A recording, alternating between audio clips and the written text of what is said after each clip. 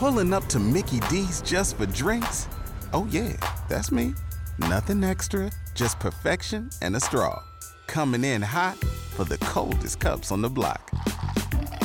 Because there are drinks. Then there are drinks from McDonald's.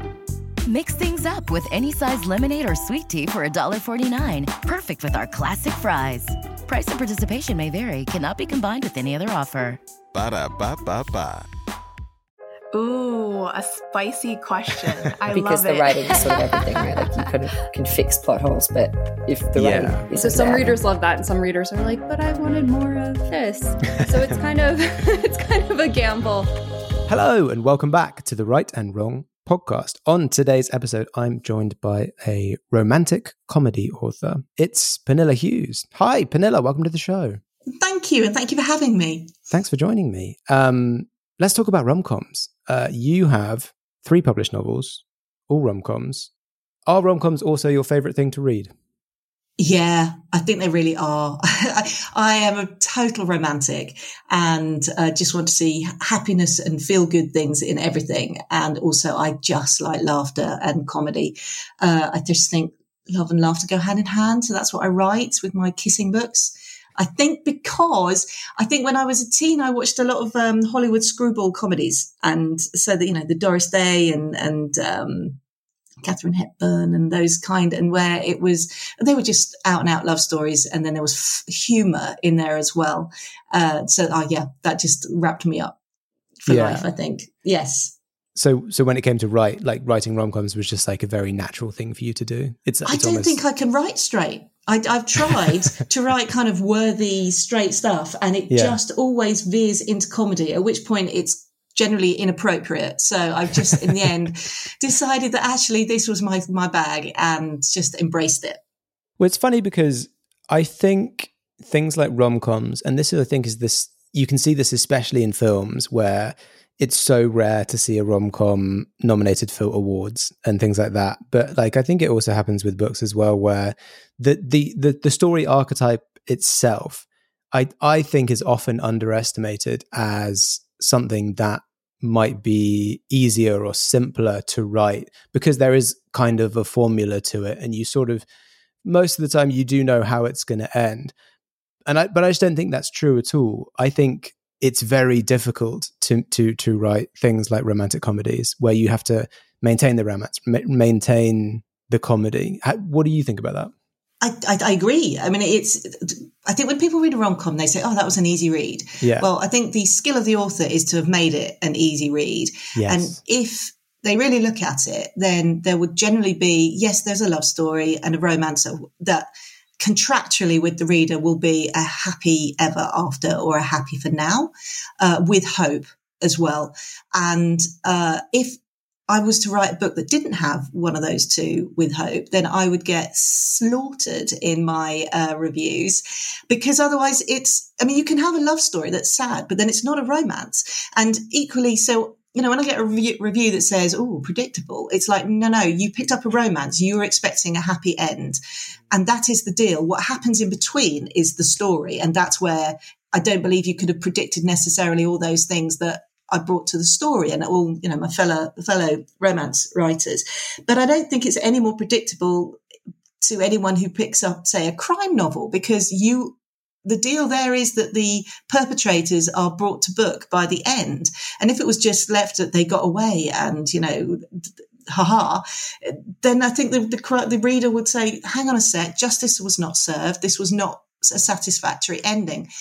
So I think the romance thing people do see as fluffy, and but actually, if you the vast majority nowadays that get published have underlying themes, stories, messages, just as other more, and speechy marked worthy books have. And that is the skill of the writer as well, to be able to introduce those in a way that still are pacey and funny and acknowledge the things that rom-com readers expect from the genre.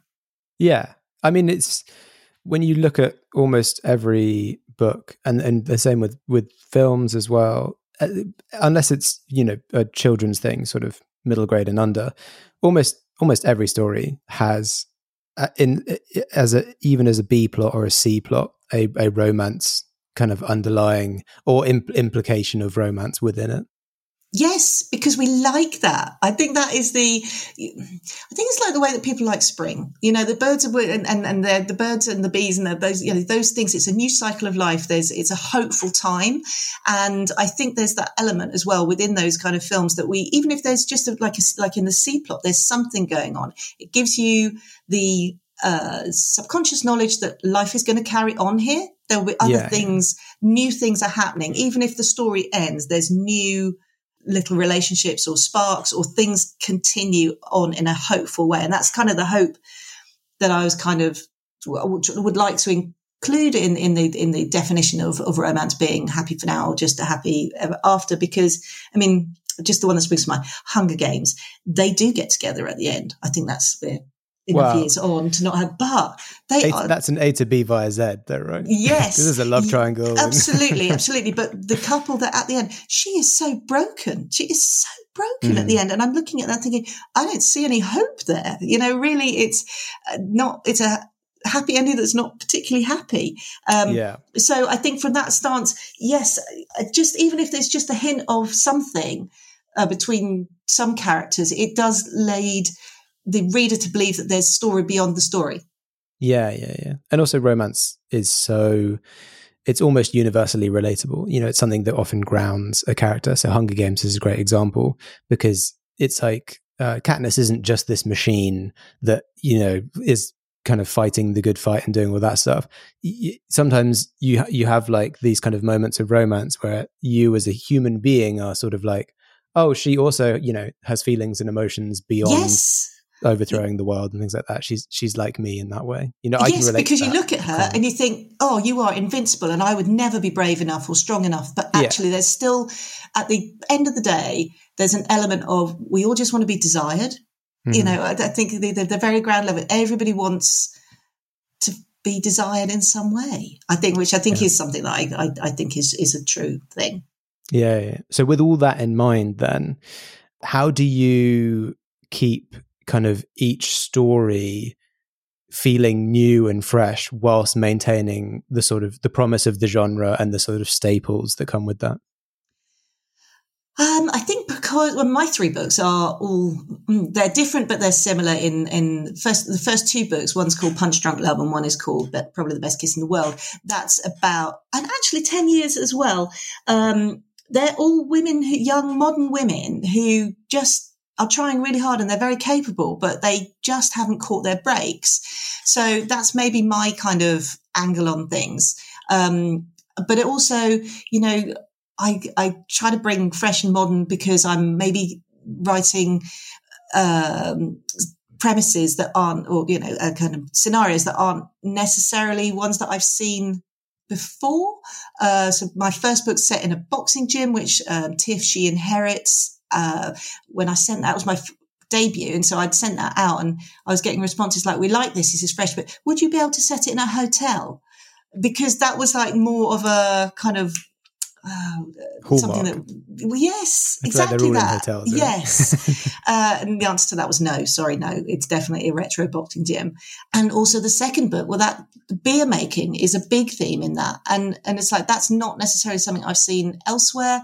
So sometimes it's women in quirky jobs, and the quirk and the freshness there comes in that it's hopefully not something that's been done too much before. Yeah, like a bakery or something. Yes, or a cafe, or yes. Not to say anything against those books. I love those too. It's just not my place to write those. Okay, so for you, it's a matter of like, okay, let's see what there is. You know, you obviously read a lot in the genre, and you know, you're writing your own thing, and you're like, okay, what's a kind of completely new setting that no one's really I would hope messed so. around with this in? Yeah, and you know, sometimes it's not generally something that I have had too much experience of, but then I'll hopefully be able to go out and do some research on it and then make it seem realistic or plausible. At least I'm really quite keen to have something to be vaguely plausible, even if it is in rom-com, which often people think is not plausible. But so no, just the So for 10 years, the gist there is that they're completing a bucket list, these two characters, for a lost loved one, even though they hate each other. And the engine of it is this bucket list. So I was picking tasks they had to do that were not outrageously expensive, could be done from the UK, and but then would still be able to bring humour to the story, because it's in these forced proximity moments that the bickering really happens and the conflict comes up. Mm-hmm. Yeah. Staples of that trope, I would say. Absolutely. So it sounds like, so you kind of try and find a new setting, you go and do a bit of research about that and things like that. Do you plan all of these stories out before you start writing them? Oh, I wish. I so wish. I would love to be a planner. I highly value efficiency, and I think being a planner would make writing so much more efficient. But I think I have to accept that I am probably more of a pantser. And so I always kind of start at the beginning, say, right, do a plan this time, do a plan. And I sit staring at this plan and it just doesn't really come. So in the end, I have to go, okay, you have to launch now because you can't waste too much time now. And then I kind of throw myself into it and then very quickly start flailing. And so maybe really I am kind of maybe a bit of a hybrid. Okay. So I have to start knowing roughly where it's going to go. And with 10 years, what I did was I wrote, because it was something that I kind of worked with my editor on, and I wrote the first chapter, the middle chapter, and the last chapter. And then sent it to her and said, look, is this the tone you want? And, do you think this will carry? And it did, thankfully. But it just meant that I already had the beginning, the middle, the end, to kind of, as those kind of tent posts to work towards. And I think that probably gave me because much as I want to be a planner, I have a feeling that if I wrote a very, very staunch plan, I would then not want to write the story because I already knew what happened. Yeah. And so really the surprise elements had gone. So I think I have to find some way of kind of finding it, that there's a structure, but there's a looseness to it so that I can amuse myself in my sad little head. Yeah, just as I go. Because that's really interesting, actually, as a way of doing it, because often the thing that I hear from people who don't plan is because, like you say, like there's a certain element of joy to writing it and discovering it as you go. Yeah. So it's really interesting that you, especially as like a sort of pitch to your editor, to be like, okay, so I've written the first chapter, the middle chapter, the end chapter. Obviously, there is a through line. Like you've basically said, okay, so we're going to start here, go here, and go here. Like there is a beginning, middle, end, like you said. Yeah. You have a very vague semblance of story, but between those points, you're allowed to go and discover whatever crazy adventures you want. That's a really cool way of doing it. Well, it worked on this last book. Also because of the nature of it, the structure of the story is it's set over many years, and they've been asked to do these tasks. So I break up the book by year, and then within each year there's kind of a catch up on what's happened to each character, because they alternate with what's happened in the last year, and then the second chapter is then the task where they come together and we see what happens there. And so because I had to like kind of lay that out a bit, because I also had to then look at, because I was taking them from a point where they can barely tolerate each other to a point where they're in love. Yeah. I really had to look quite carefully at how far have we come, what's changed in them, and then what's changed in their relationship to each other. And so that did have to have some kind of plotting. So I'd say the action was free to come in my head as I wrote, but I did have more of a framework of so-and-so needs to be open to this, but still closed to that. Yeah. And because that was just the nature of something which is spanning 10 years, really, I think there's, because I wanted it to feel plausible and that they could really have made this leap from there to there. Yeah. So it's one of those planning staples whereas to say like per chapter, you say, okay, here's 3 things that this chapter needs to accomplish. Oh, I wasn't that detailed. I wasn't that detailed. I'm making it more detailed in my head. But you basically said, okay, this is the year we're on. This character needs to be at this point, and this character needs to be at this point. Yes, I think because really, they're each changing at different paces and in different ways. And sometimes that would have to grate with each other. And sometimes I needed it to actually be in some kind of a synchronization to each other, so that we could at various times see hints of them being together and then it falling flat on its face, or other times they're rubbing each other the wrong way, actually pushed the other one on. So there was those elements as well. Yeah, you're hitting all the tropes there. And the tropes is a really interesting topic. I think it's become such a sort of big part of the genre, in part thanks to the sort of explosion of book talk and TikTok, I think. And they've very much become part of the marketing of books I believe nowadays. they're marketing, definitely. Yeah, especially within romance as a genre. And I saw online that the 10 years was being promoted with the kind of like, I think you've got, is it haters to lovers, slow burn, forced proximity? Yes. You've worked hard for what you have. Your money, your assets, your 401k, and home. Isn't it all worth protecting? Nearly 1 in 4 consumers have been a victim of identity theft. LifeLock Ultimate Plus helps protect your finances with up to $3 million in reimbursement.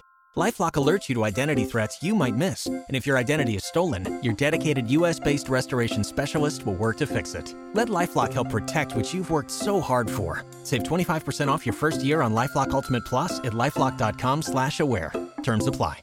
When you're writing, obviously, we've kind of figured out how you kind of map these things out, but going into it, do you know which tropes you want to use? Have you picked out the tropes that you want to hit? No, I haven't come to it that I recall in ever thinking, oh, I'm going to write a fake dating. But no, I think we knew with 10 years that it was an enemies to, an enemies to lovers, but I have been since corrected that it's haters to lovers because they're not competing for anything. Yes. But so other than that, because yes, that was the hook of it, that they dislike each other. Other than that, not everything else before that was up for grabs. And originally it was like I didn't quite know how they just had to come together every year. And it was very much, well, how do I make that happen without it being really boring? And so that's where the bucket list came in. And so that then became a forced proximity. It was slow burn, I think, because... Well, it was always going to be a slow burn because it was going to span all these years.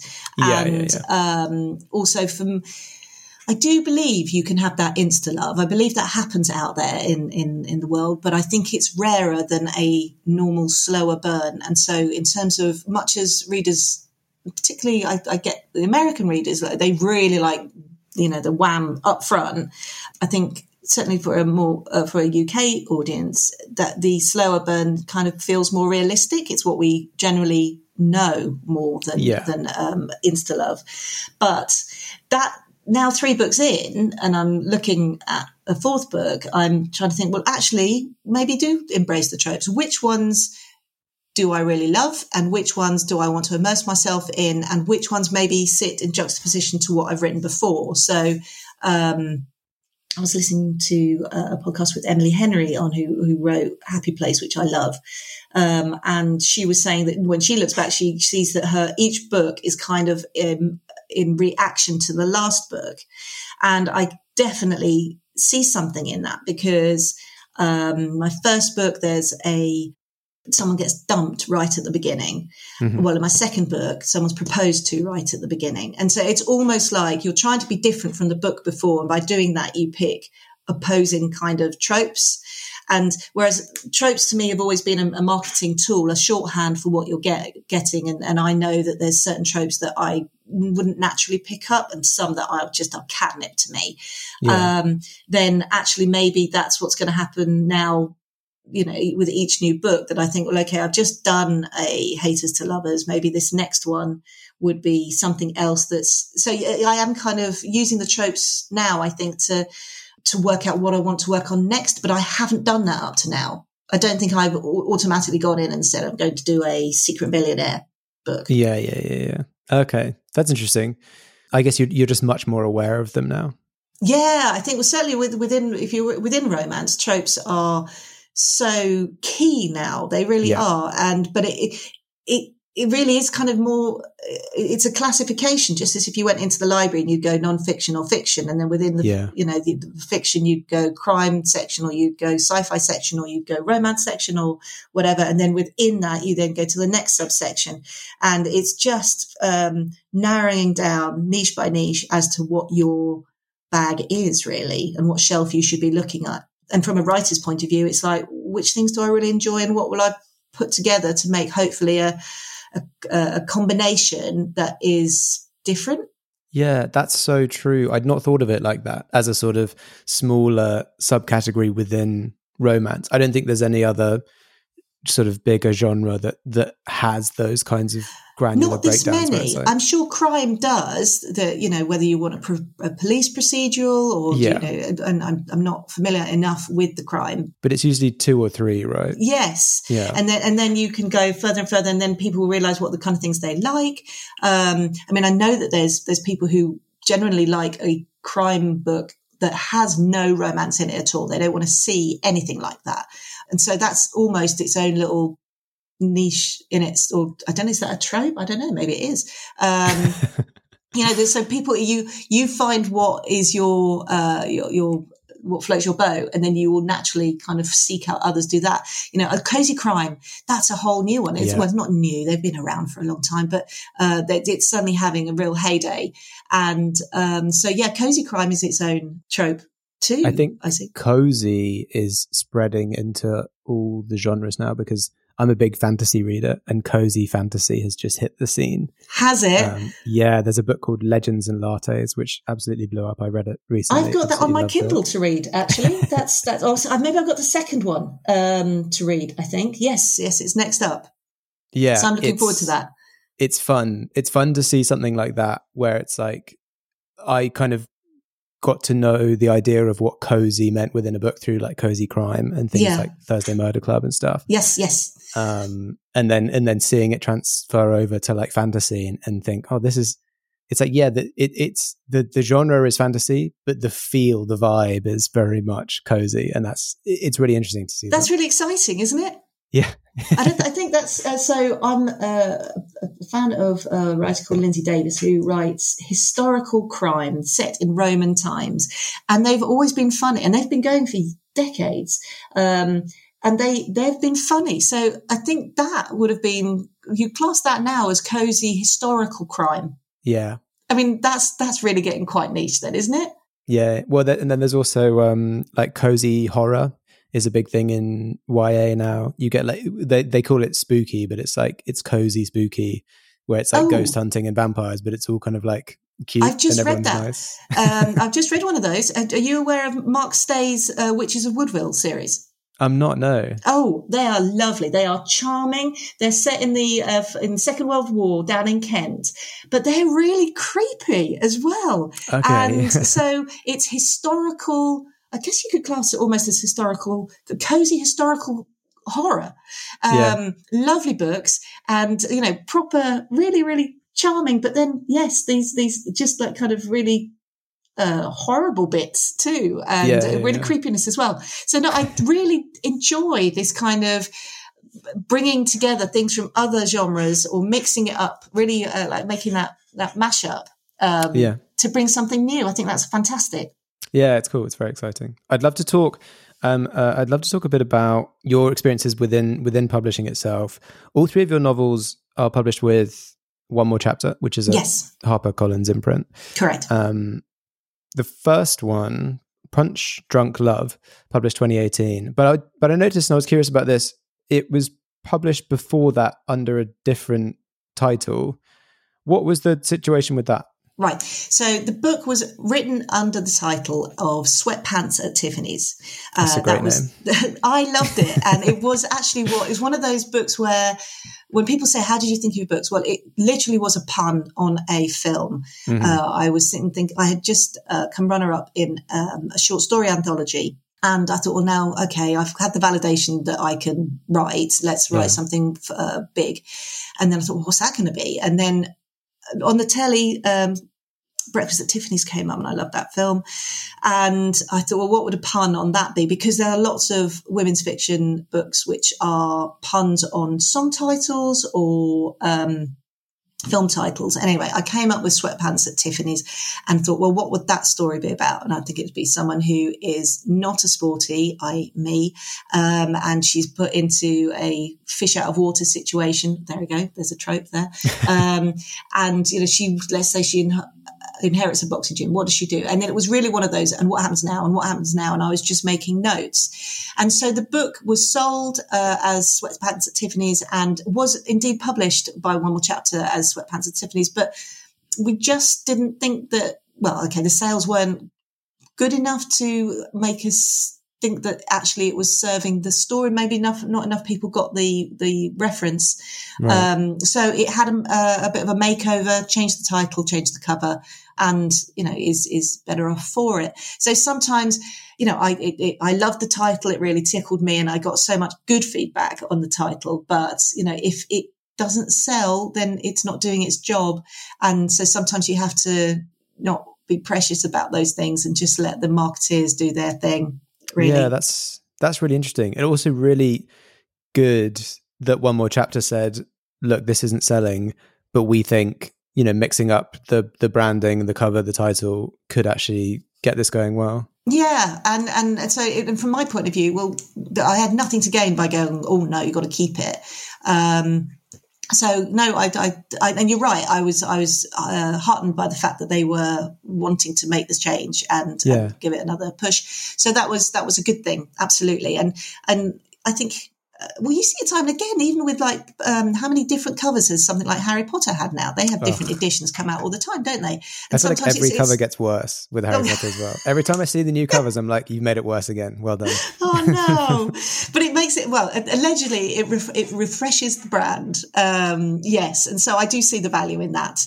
And so that's what happened there. But what my worry is that people would buy the book thinking it was a new book and then get it home and then open it and see that it's still Sweatpants at Tiffany's and they've already bought it. And I always therefore put Punch Drunk Love brackets formerly known as Sweatpants at Tiffany's just because I don't want people to buy it and already have it. Well, if they've got Sweatpants at Tiffany's, that's probably a collector's item now. So I wish, but yeah, I do. I've held on to a copy. Yeah. Well, it's going to be like J.R. Hartley on his phone advert, isn't he? Or is that a really old reference?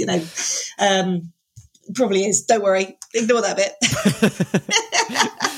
Okay, amazing. Well, we talked a lot about rom-coms, about romance, and discussed how difficult and tricky it is to write and to keep it fresh and to kind of innovate within the genre.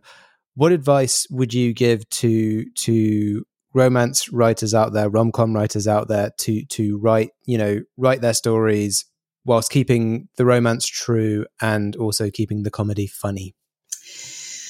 I think it's a balance of light and shade. I think you need to have both because one elevates the other.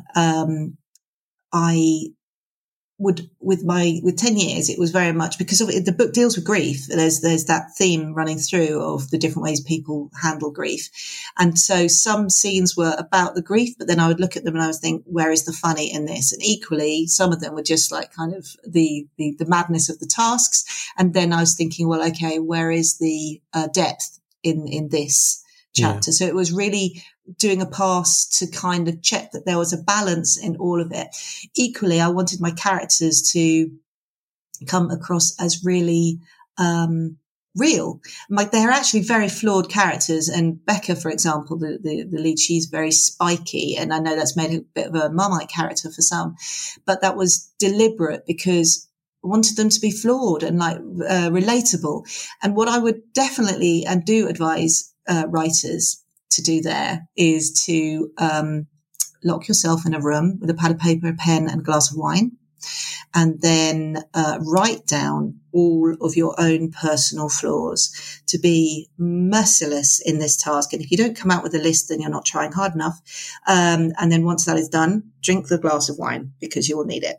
And then you will have in front of you a list of flaws that you can write about with knowledge and detail and maybe some reasoning why it is as it is because you understand it. And I think that's what I take from the adage of, write what you know. Mm-hmm. It's because you know those flaws because they are yours. And therefore that, when it goes down on the page, if you dig deep enough, readers will recognize maybe a bit in themselves and also maybe in other people, and your characters will be rounder and more real for it. That's a great little tip. I've not heard of that little strategy before, but that's one of the best things for people to do is, because I think whenever you write, there's all the characters are created from you. So they all do have, a lot of the time people do give them their own flaws, but to write them all out, that's a great plan, and then divide them equally between the characters. Well, yes, hopefully, yeah. I mean, I all my characters are me in some way, and I think I've kind of discovered that I'm just trying to get around doing therapy, because actually, if I can just do something that's wrong with me in each book, or just investigate it, then I'll save some money. Then you could just do one therapy session, but like in advance, you send them all your books and be like, so this is me. You can prep for our session. Yeah, I've highlighted some passages for you. Yeah. Amazing. Well, that brings us to the end of the episode and the final question, which, as always, is, Pernille, if you were stranded on a desert island with a single book, which book would you want it to be? Right, so this is a book by the author I mentioned earlier, Lindsay Davis, who wrote those the Falco series set in ancient Rome. But she wrote this side book called The Course of Honor, and it's a romance. It's a second chance romance, which I'm an absolute sucker for, and it spans decades, and I love that. The more time between the second chance and the first is, I just love it. And this book is one that I will reread. I don't reread that many books, but this one I can keep returning to again and again. And it's about the Emperor Vespasian and his freedwoman Canis, who I hope I've pronounced those right, but that's how it is in my head. And that is actually true. That bit is true. But then she has taken it and then just run with it and made this epic romance, which I just love. And generally, it's not really, I don't think it's particularly well known, or maybe that's in my head, but I was at a retreat, a writer's retreat a year ago now. And I was sitting next to someone and they said, what's your favorite book? I said, this one is my favorite. She went, I love that book. And it was another person who had read the book. And so we prattled for a good half an hour just because we didn't think anyone else knew this book. and then I was at a book festival in May, and a lovely white-haired lady came up and spoke to me, and we were talking about, and she loved the book as well. And it was just, the joy of finding someone else who loves a particular but not very well-known book that you love. Yeah. There's a special joy to that. Absolutely there is. So yeah, Lindsay Davis, The Course of Honor, if you like a romance set in historical times. Yes. Or if you think you like it, some people, you've never tried that. They're like, I've only read contemporary romance. Why don't I try something in ancient Rome? Try something new. Switch it up. Yeah. Amazing. What a cool answer. And it is one of the moment when you meet someone and you're talking to them and you realize you both like a book. It's like, great, let's talk about the book. So good, isn't it? Yes. Because usually you're like, I wish there was someone else I could talk to about this book. Especially if it is like an older book. And then I'm trying to think when this was written in 1997. So we're right back into last century. So yeah, the older it is, the more chance that someone won't have read it. Well, I don't know, unless it's a classic. And sometimes it just pushed my buttons. I liked it a lot. Yeah. Amazing. Well, a great answer, a great addition to the library. And thank you so much, Pernille, for coming on the podcast and telling us all about your writing and rom-coms and your kind of experiences within publishing. It's been really cool chatting with you. Oh, it's been such a treat. Thank you so much for having me. And for anyone listening, if you want to keep up with what Pernille is doing, you can follow her on Twitter and Instagram at Pernille Hughes, or head over to her website, pernillehughes.com. To make sure you don't miss an episode of this podcast, follow along on Twitter, Instagram, TikTok, and Facebook. You can support the show on Patreon, and for more bookish chat, check out my other podcast, The Chosen Ones and Other Tropes. Thanks again, Pernille, and thanks to everyone listening. We'll catch you in the next episode.